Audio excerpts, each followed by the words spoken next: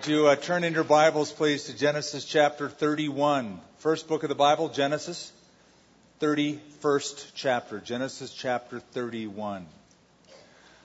Somebody once said that families are a lot like fudge. They're mostly sweet, but sprinkled with some nuts. Everybody has that weird uncle or goofy cousin or extravagant aunt. You know, you just never know who's going to be in a family till you meet them. There was once a mother who had a young daughter. The daughter said, "Mommy, where did human beings come from?" She said, "Sweetie, God created Adam and Eve. Adam and Eve had children. They had children, and eventually that's how we came here." Well, she then asked her father the same question, "Where do people come from?" And he said, "Well, a long time ago there were monkeys, and they evolved, and this is where we came from. We evolved from them." So now this little girl is very confused, goes back to mom and says, "Mom, I don't understand it. You said God created us. Dad says that we evolved from monkeys. So which is it?" And mom smiled and said, "Sweetheart, it's quite simple.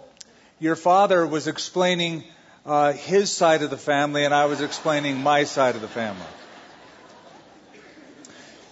You know, you can choose your friends, but you can't choose your family.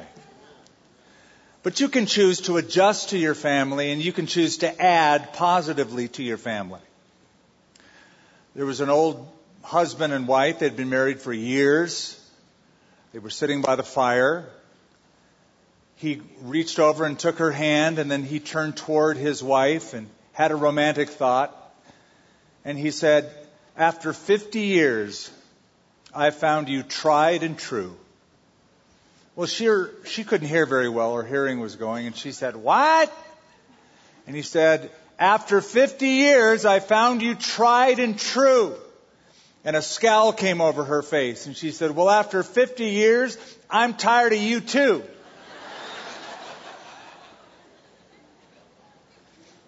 There is a common term that has emerged over the last few decades, and that is the term dysfunctional. A dysfunctional family. It was popularized at first in the late 1960s, became very popular in the 70s, mainstream in the 80s, and then continues to be overused since the 90s. A dysfunctional family. And that's a term to describe families that have problems in dealing with one another and problems that follow the kids after they leave the house. However, dysfunction may be more pervasive than you might think. Playwright George Shaw once said, "If other planets are inhabited, then they must be using Earth as their insane asylum." And maybe in hearing that comment, you're thinking, did he know my family? Now, we're looking at Genesis chapter 31, and we're going to look in particular at a family that I would say is dysfunctional. And you'll find out why in a moment. In fact, I would even say you could take Genesis chapter 27 all the way to chapter 33 and call it Dysfunction Junction. Because it is the story of one messed up family. We come to chapter 31, which is the story of Jacob and his two wives, Rachel and Leah, and his father-in-law by the name of Laban, and then Laban's sons. All of them are in this story. There's a little bit of sweet fudge in this family, but you'll see there's a whole lot of nuts. We're in chapter 31. If you don't mind, can I scoot back one verse into chapter 30 just for a little bit of context? Last verse of chapter 30 is verse 43. Let's begin there. "Thus the man became exceedingly prosperous." The man here is Jacob. Jacob, who is now moved, married, integrated in a new family. "Thus the man Jacob became exceedingly prosperous and had large flocks, female and male servants, and camels and donkeys. Now Jacob heard the words of Laban's sons, saying, 'Jacob has taken away all that was our father's, and from what was our father's he has acquired all this wealth.' And Jacob saw the countenance of Laban, and indeed it was not favorable toward him as before. Then the Lord said to Jacob, 'Return to the land of your fathers and to your family, and I will be with you.'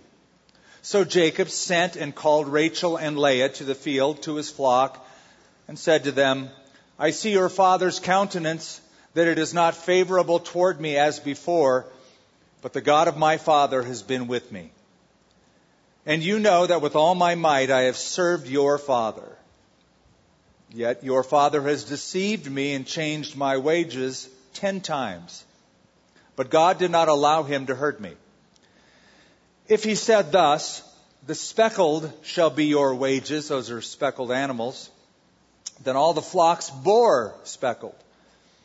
And if he said thus, the streaked shall be your wages, then all the flocks bore streaked. So God has taken away the livestock of your father and given them to me. What I'd like to do with what we just read is consider it in 3 levels. Beginning with the most basic level, I want to show you 3 levels of family relational life. So I'm going to make 3 statements. The most basic, followed by the second, which is God's response to all that, and then the third, which is our response to God's response. Let's begin with the most basic. Here's the statement. Every family is dysfunctional. I don't apologize for that statement. I aim to explain it. Every family is dysfunctional. Jacob came from a dysfunctional family, and he is now married into another dysfunctional family. I'm going to show you that in brief in a moment. What you need to see, though, is God is at work. And I did a little bit of research in this week, and it seems to be a common thread among those who study this topic, and that is that dysfunctional people have a way of attracting other dysfunctional people. In fact, one author calls them dysfunctional magnets. So here's Jacob, and here are Laban, and they're like 2 peas in the dysfunctional pod. It's funny how they even came together and what came out of it. Let's begin with Jacob and his history. Now, Jacob's grandpa was Abraham, right? You know that. His dad was Isaac. So you have Abraham, Isaac, Jacob. They sound like heroes. As far as we're concerned, they're Bible heroes. However, grandpa wasn't perfect. Abraham deceived. He told lies about his wife on 2 different occasions. He passed that practice, unfortunately, onto his own son, Isaac, who lied about his wife later on. And then you come to Jacob. Now, his father, Isaac, married a woman named Rebekah. So Isaac and Rebekah have 2 children, Esau and Jacob. When they are born, they're off to a bad start because one parent favors one child, the other parent favors the other child. That's weird. That's bad stuff. So Dad, Isaac, favors Esau, the firstborn, because he's sort of a man's man. He likes to hunt and bring stuff in, and he likes that. When it comes to Jacob, Jacob is Rebekah's favorite son. The Bible says he was a mild man. That's a Bible way of saying he's a mama's boy. He stayed home and he cooked. And so they started off poorly. They're playing off one another because of the favoritism of their parents. Now let me add something to that. Before they were born, God made a prediction to Isaac about these 2 boys. He said, the older one is going to serve the younger one. Culturally, that was backwards. Culturally, the firstborn is the one to whom the family blessing goes to. Thus, the secondborn, or the youngest, usually served the oldest. But God said, not here. The older will serve the younger. Now, Isaac should have said, I'm good with that because it happened to him. He had an older half-brother by the name of Ishmael. Ishmael was pushed aside. God selected Isaac to be the son of promise.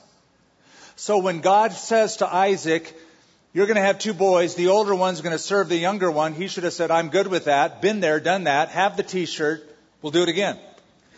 But rather than that, Isaac tries everything he can to not let that happen. So his wife gets pregnant. There are twins in the womb. At the birth, Esau comes out first. He's the firstborn. And he comes out with a lot of hair. So they're very inventive in their naming. They call him Harry. That's what Esau means, Harry. So after Harry is born, twin number 2 comes out of the womb grabbing onto the heel of Esau. So again, they're very creative in their naming. They call him heel catcher. That's what Yaakov means. Jacob means supplanter, one who grabs the heel or one who trips somebody else. So picture that little baby coming out of the womb after number 1, holding on to the heel as if to say, I want your position. That becomes a metaphor for how they live their life. Well, when these boys are grown, Esau, the oldest, who's been out hunting, comes home and finds Jacob. Guess what he's doing? Cooking in the tent. And he's cooking this red chili pozole. And Esau comes in and says, "Yee, pozole. Give me some of that stew." And Jacob, who's quick on his feet, says, "You can have a bowl of this red stew under one condition. I want your birthright." Esau says, "I could care less about that spiritual stuff. I'm not into that anyway. You can have it." They shake on it. Years pass. Fast forward several years.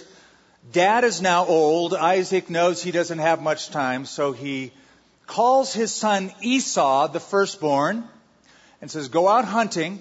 Come back and bring me some good meat.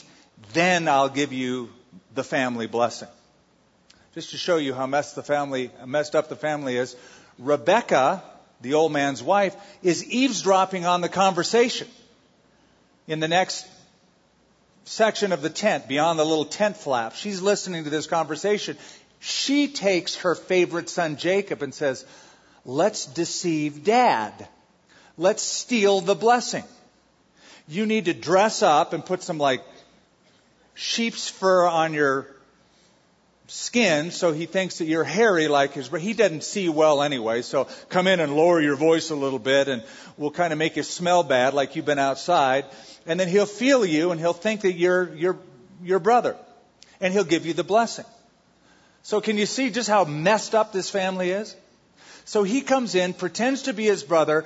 His father blesses him thinking he's blessing the firstborn. He takes that blessing to heart and then runs away and gets out of town. So you've got these two boys, Esau and Jacob, complete opposites. Totally different, both flawed, but very different. You've discovered that in having kids, that one child is born, then another child is born. Their personalities are completely different. I heard about a child psychologist that also had twin boys, and one boy was pessimistic and one boy was optimistic.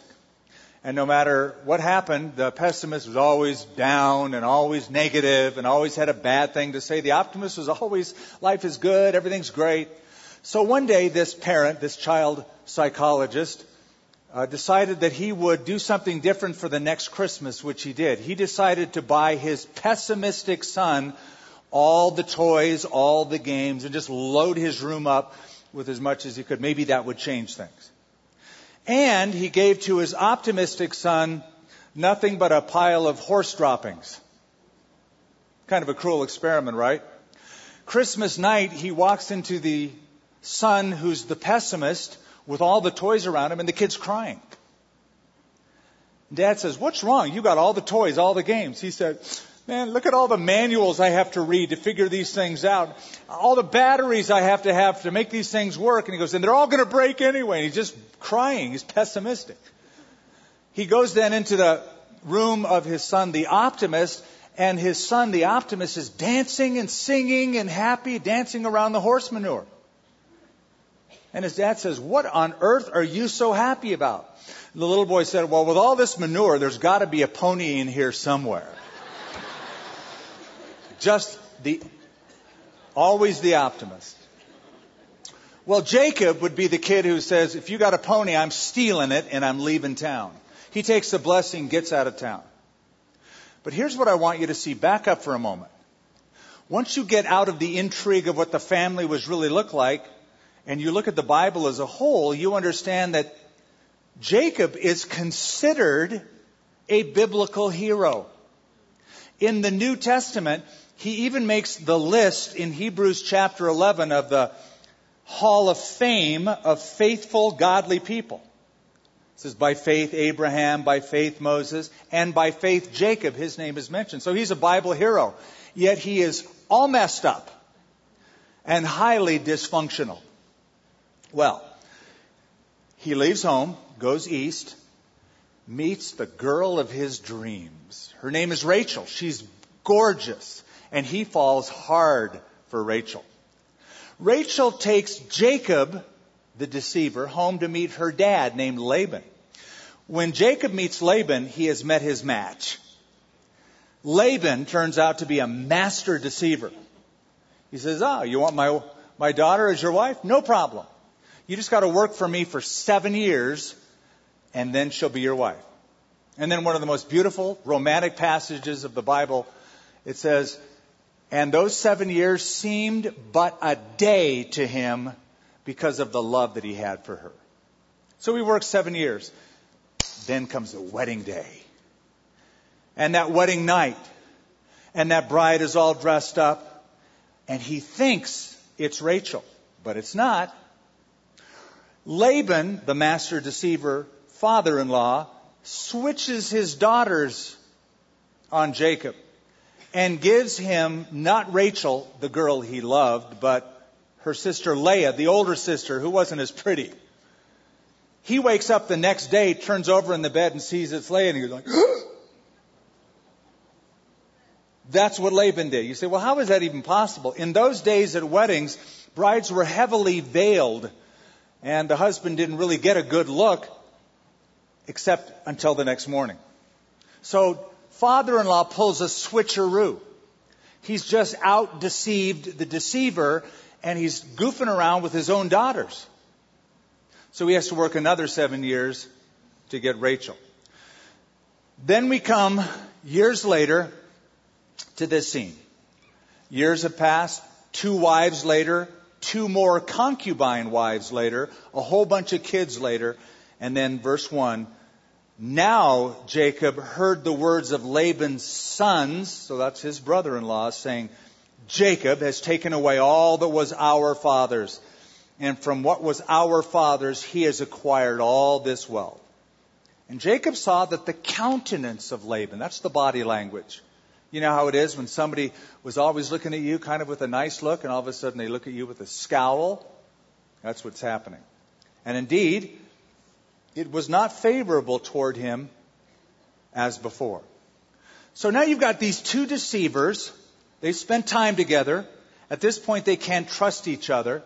And these false accusations are flying in the family about Jacob. I'm sure that when Jacob left home, when he fled after stealing the blessing, he probably thought, am I glad to be out of that house? Now I can have a normal life. And yet, he marries into this family only to discover it's very much the same as his first family. I bring that up because there was an interesting study from Brown University, and the researchers said this. Many people hope that once they leave home, they will leave their family and childhood problems behind. However, many find that they experience similar problems as well as similar feelings and relationship patterns long after they have left their own family environment. And it's easy to answer why that is, because wherever you go, you take you. All that made you, all that formed and shaped you, all of that stuff from your background follows you around until you deal with it. But the greater point is this: all families are dysfunctional. All of them. Every human on this planet has their own issues. And because every person has their own issues, that will affect the balance of the family that they're in. And it will affect the balance of the family they marry into. They take that with them.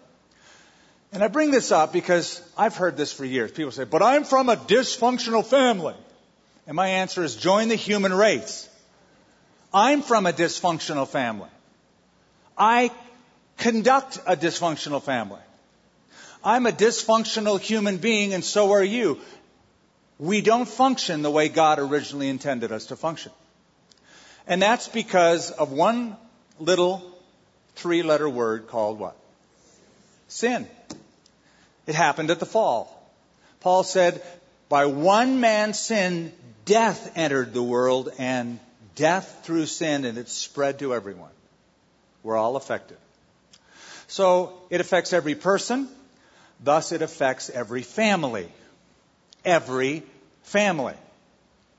Some of you will remember a comedian by the name of George Burns. He lived to be a long time, but he's no longer with us. George Burns said, happiness is having a large, loving, caring, close-knit family in another city. Can we just dispel the myth of the perfect family? There is not one.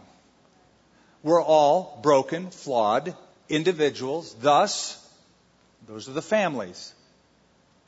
In fact, let me take it a step further. Even God's family on earth, the church, is a dysfunctional family. And you're part of it. You say, oh, no, I'm looking for the perfect church. You've heard this before. If you find one, don't join it. You'll ruin it. It doesn't exist.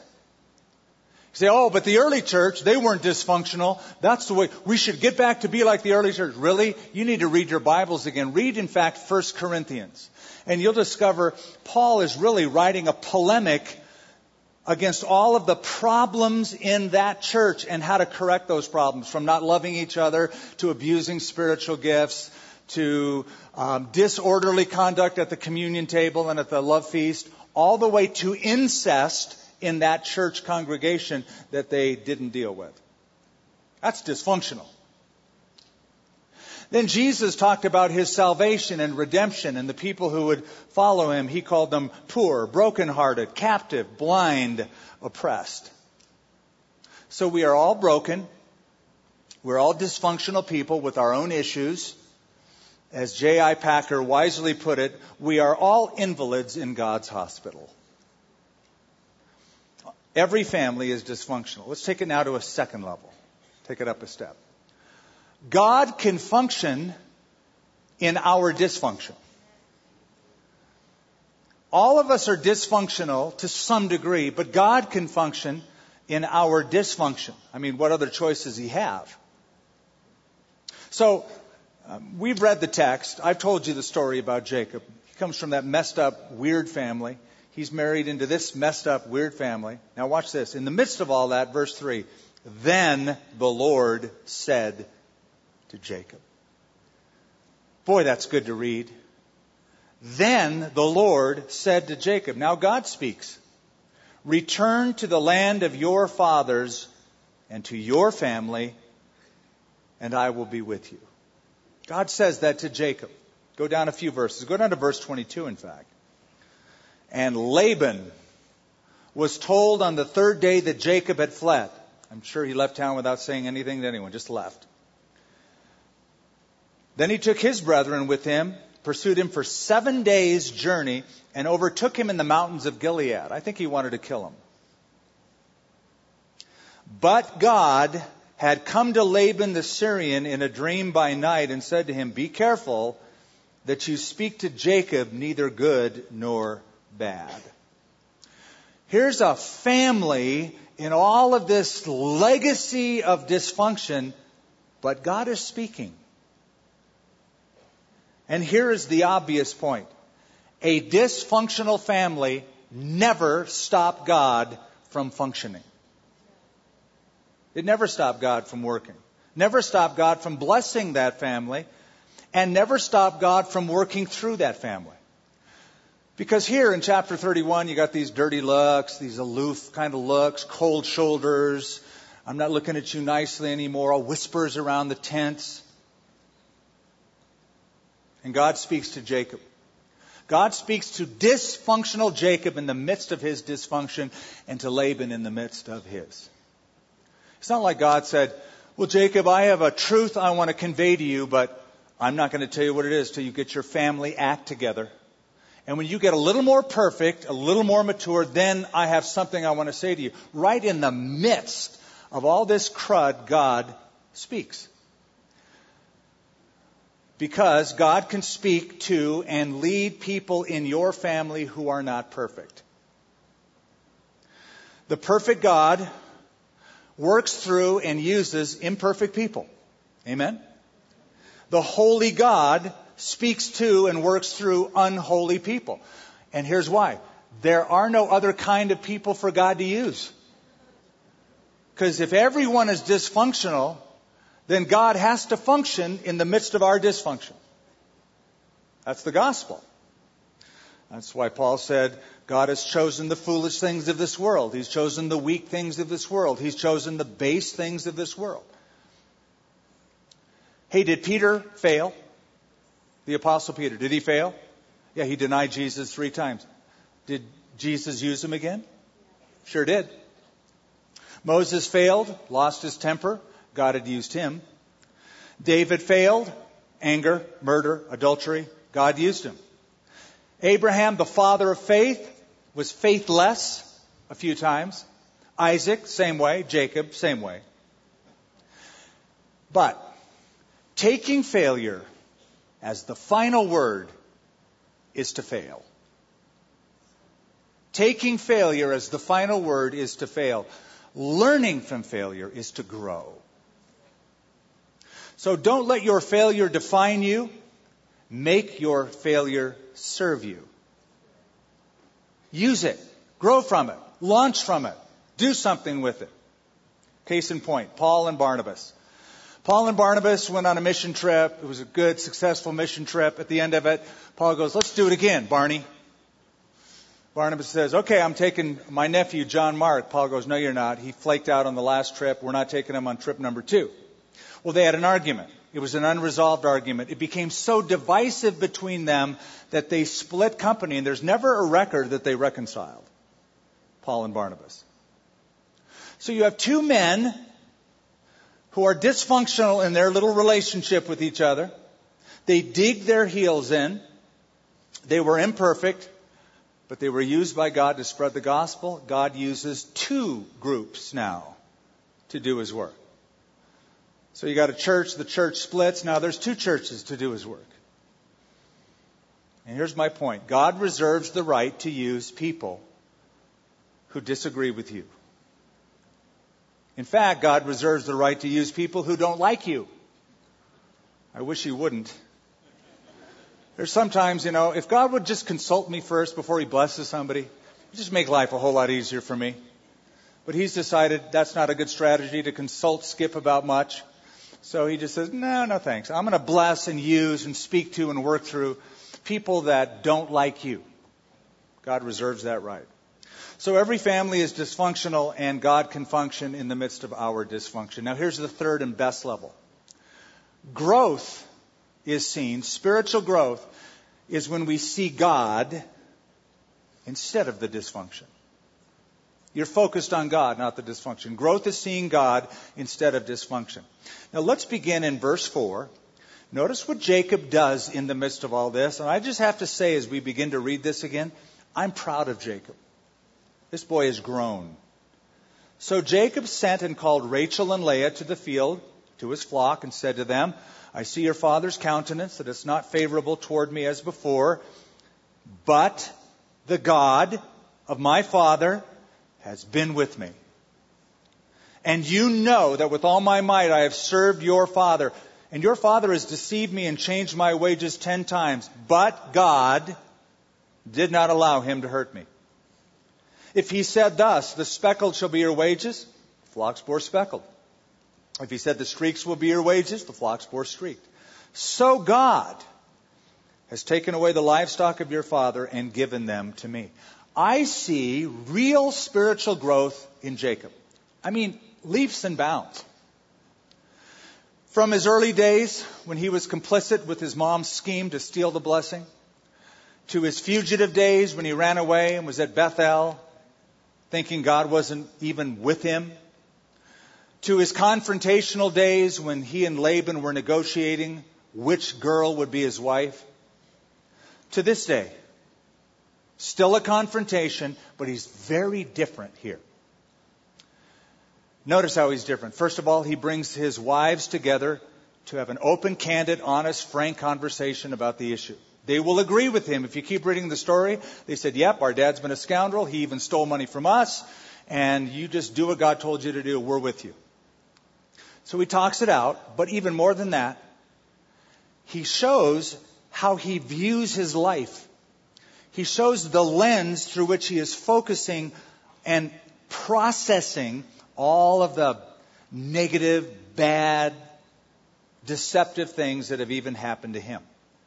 In short, Jacob is wearing a new set of glasses, outfitted with lenses that focus on God, not on garbage. Let's call them the but God bifocals. So Jacob puts on his but God bifocals. Oh yeah, there's the garbage right in front of him where he's walking through it, walking in it, but he's gazing on God. The but God bifocals.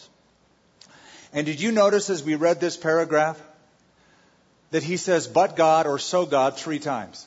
He acknowledges, first of all, God's presence.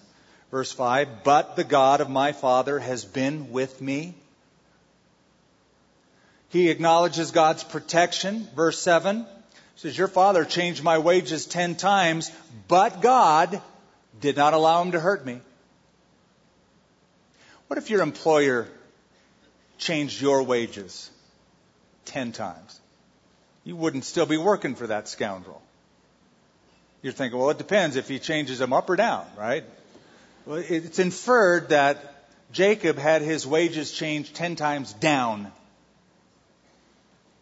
But God wouldn't allow him to hurt me. So he acknowledges God's presence and God's protection, and also look at verse 9, God's partnership. So God has taken away the livestock from your father and given them to me. I see this boy as grown up, spiritually speaking. He's looking at the God who is functioning rather than the dysfunctionality around him.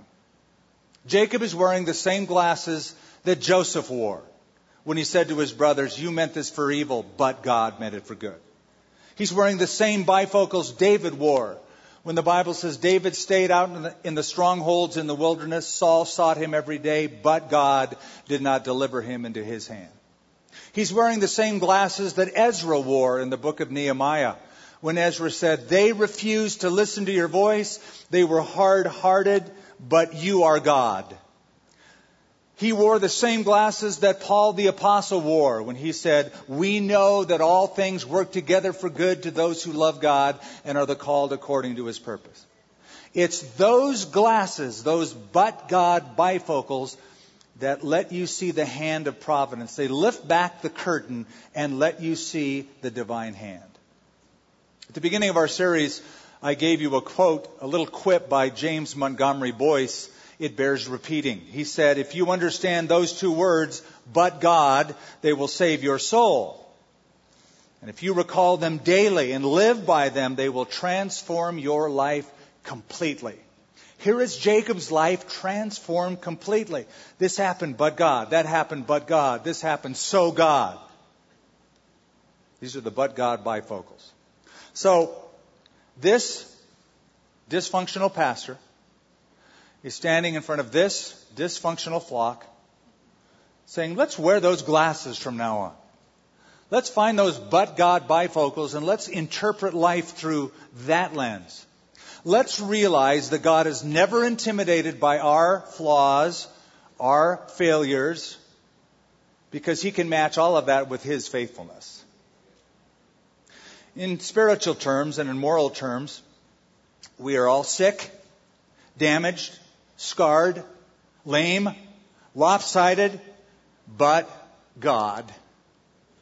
But God. I'm going to close with a story that comes from a book written by Richard Hoffler.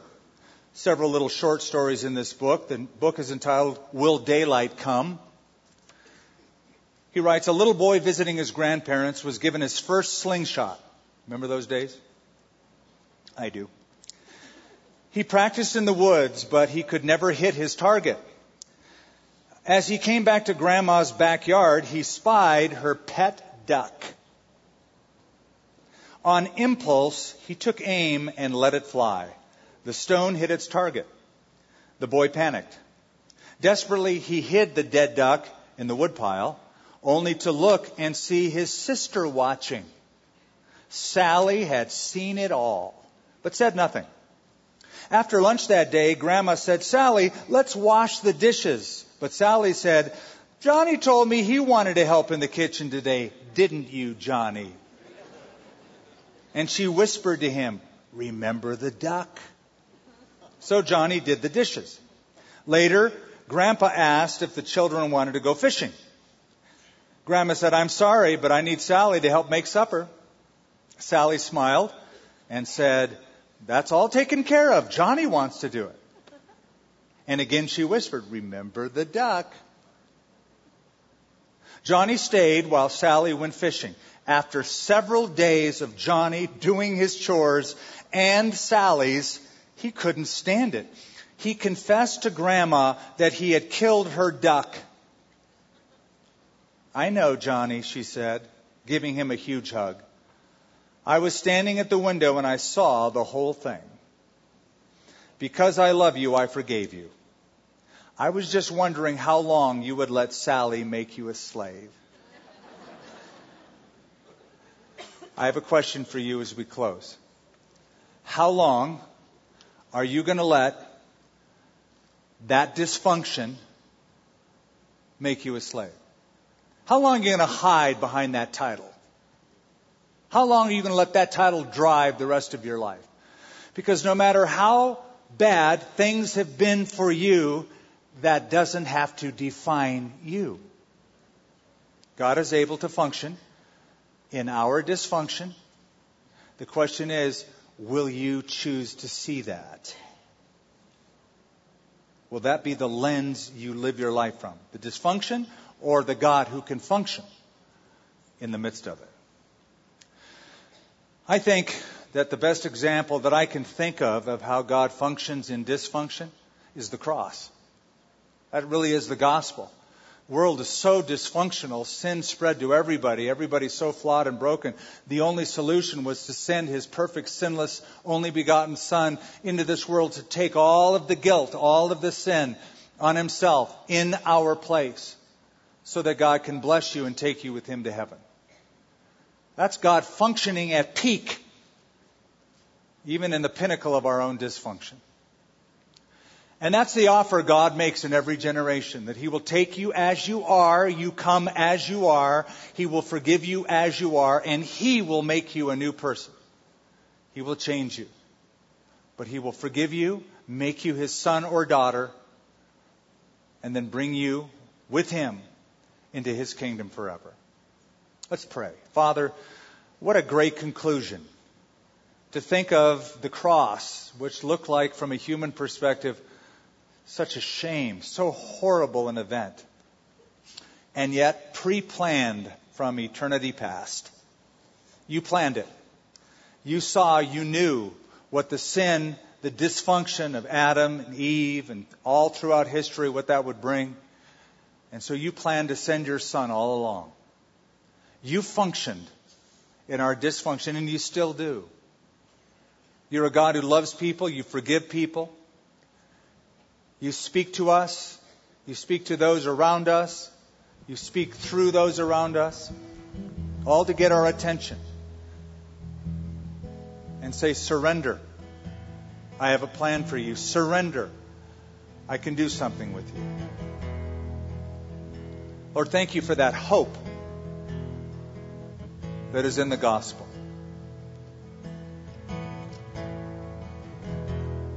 For just a moment, with our heads bowed, our eyes closed, I want you to think about you for just a moment. It shouldn't be hard to do for most of us. But think about your life. Think about what choices you've made. Think about your own past, what others have done to you. But think about what choices you're making. And ask yourself, have I made the most important choice to turn my life over to the God who loves me? Over to the Jesus who died for me, who wants to be my Savior and my friend? Some of you have gone to church maybe most of your life. Some would consider themselves to be very religious people. My question is simply, Is it real to you? Have you personally asked Jesus to be in control of your life? Have you given your life to Him? Have you repented, turned from your sin, and turned to Jesus as Savior? If not, I'm going to give you that opportunity. Others of you maybe made that decision years ago, but you've wandered away. You're not following Christ today. I want to give you the opportunity to come back home to Him. If that describes you in any way and you're willing to do that, to come to Christ, to get your sins forgiven, to start a brand new way of life. Our heads are bowed, our eyes are closed, my eyes will be open. I want you to raise your hand in the air. And by raising your hand, you're saying, Skip, pray for me. Here's my hand, pray for me. I need to do that. I want to do that today. Raise it up high so I can see it if you don't mind. God bless you. Right there to my left. And over here to my left. Anybody else? Raise your hand. To my right, right in the middle. To my left. Yes, ma'am. Just raise it up and I'll acknowledge. Yes, right there toward the front, in the middle, and in the back to my right. In the balcony. A couple of your hands. Yes. Way in the back to my left, far back. If you're in the family room, raise your hand up. Right over there. If you're outside, there's a pastor outside. Just raise your hand up there so he can acknowledge you.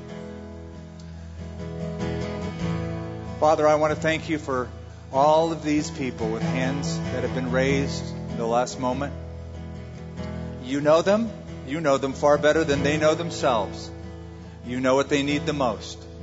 And how you love them. And how you desire to give them a brand new way of thinking and living their life. Filled with hope, filled with forgiveness, filled with your mercy, that they will then in turn extend to others. I pray you'd fill them with hope, with peace, as you bring life change into them and through them to their families.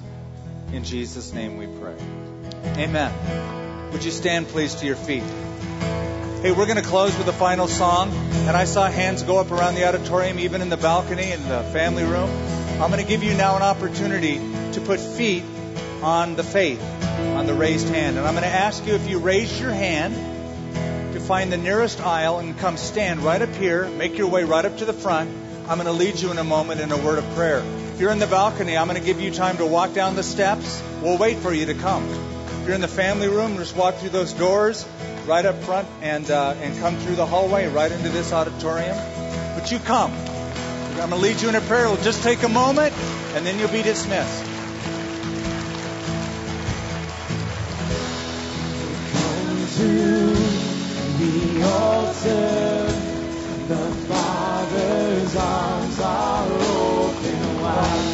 Forgiveness was bought with the precious blood of Jesus Christ. So good. Come to the altar. The Father's arms so glad you've come. Come on up. Forgiveness was bought with the precious blood of Jesus Christ.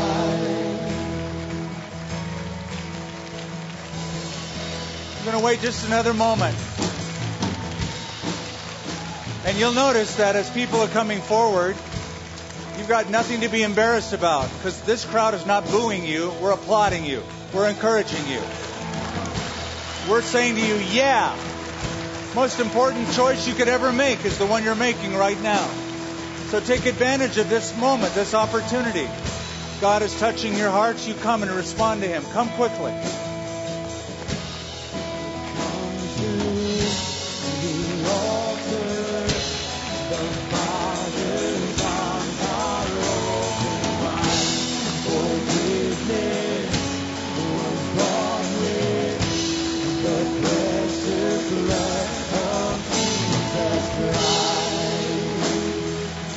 That's right.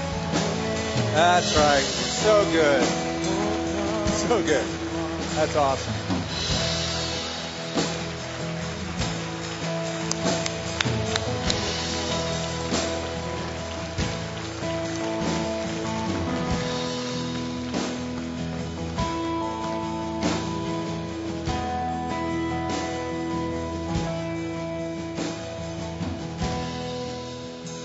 Hey, those of you who have come forward, there's a bunch of you. We're so glad each and every one of you are here.